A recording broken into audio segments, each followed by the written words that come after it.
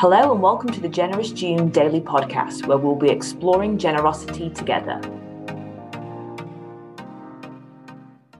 Today's podcast is from David Berry, Area Dean of Ardwick Street Deanery. Hello. I'm the vicar at St Peter's Church in Bentley.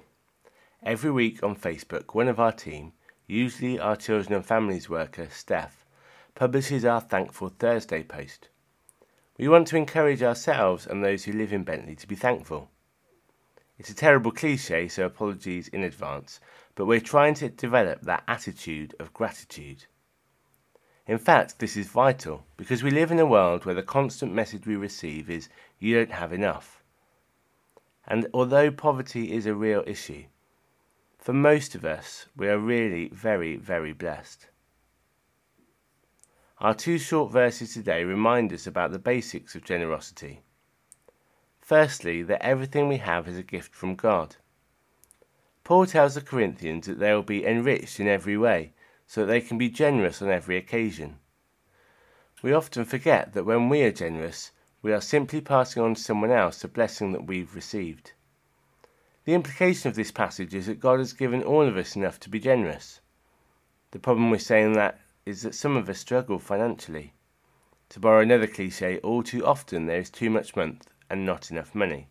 So how do we square that circle?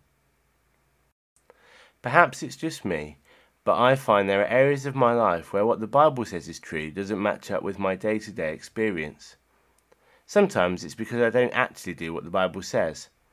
I often long for the peace that transcends all understanding that we're promised in Philippians 4, but conveniently forget to present my request to God with thanksgiving first. Other times, a lack of faith on my part stops me from living like what the Bible says is true. I suspect that's an issue for lots of us with giving. So we start by taking little steps of faith, deliberately deciding to give something, however small, in a regular and committed way. This is an act of faith and obedience to God. We then need to review that giving regularly, and as our faith grows, even if our income doesn't, we can increase our giving little by little. Secondly, when we're generous, it results in the needs of others being met and people giving praise to God. Paul is convinced that when the Corinthians' gift to the church in Jerusalem is delivered, the Judeans will give thanks to God. We recently completed a reordering of our church. We had to raise a lot of money to do it. God graciously supplied our needs through the generosity of others, and we were grateful. We gave thanks to God for his provision, and we also thanked all our donors. Sometimes when we give, we long for the recognition of our giving, like some of the organisations that asked us to mention them on plaques or in press releases. But for the Christian giver, it's fitting that all the thanksgiving goes to God. After all, where we started this reflection is by remembering that everything we have is a gift from him. When we are generous, we're only paying it forward, passing on what he has given us to meet the needs of others. So, some questions for reflection today. Do you feel like God has enriched you in every way so that you can be generous on every occasion? If not, perhaps you need to take some time to talk to God about that. Secondly, how much of your motivation in giving is to draw attention to yourself rather than cause thanksgiving to God?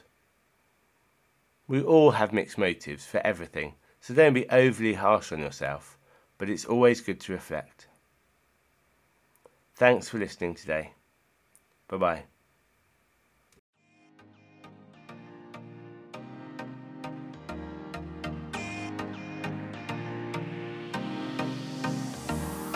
Thank you for joining us for the Generous June Daily Podcast. We hope to see you again tomorrow.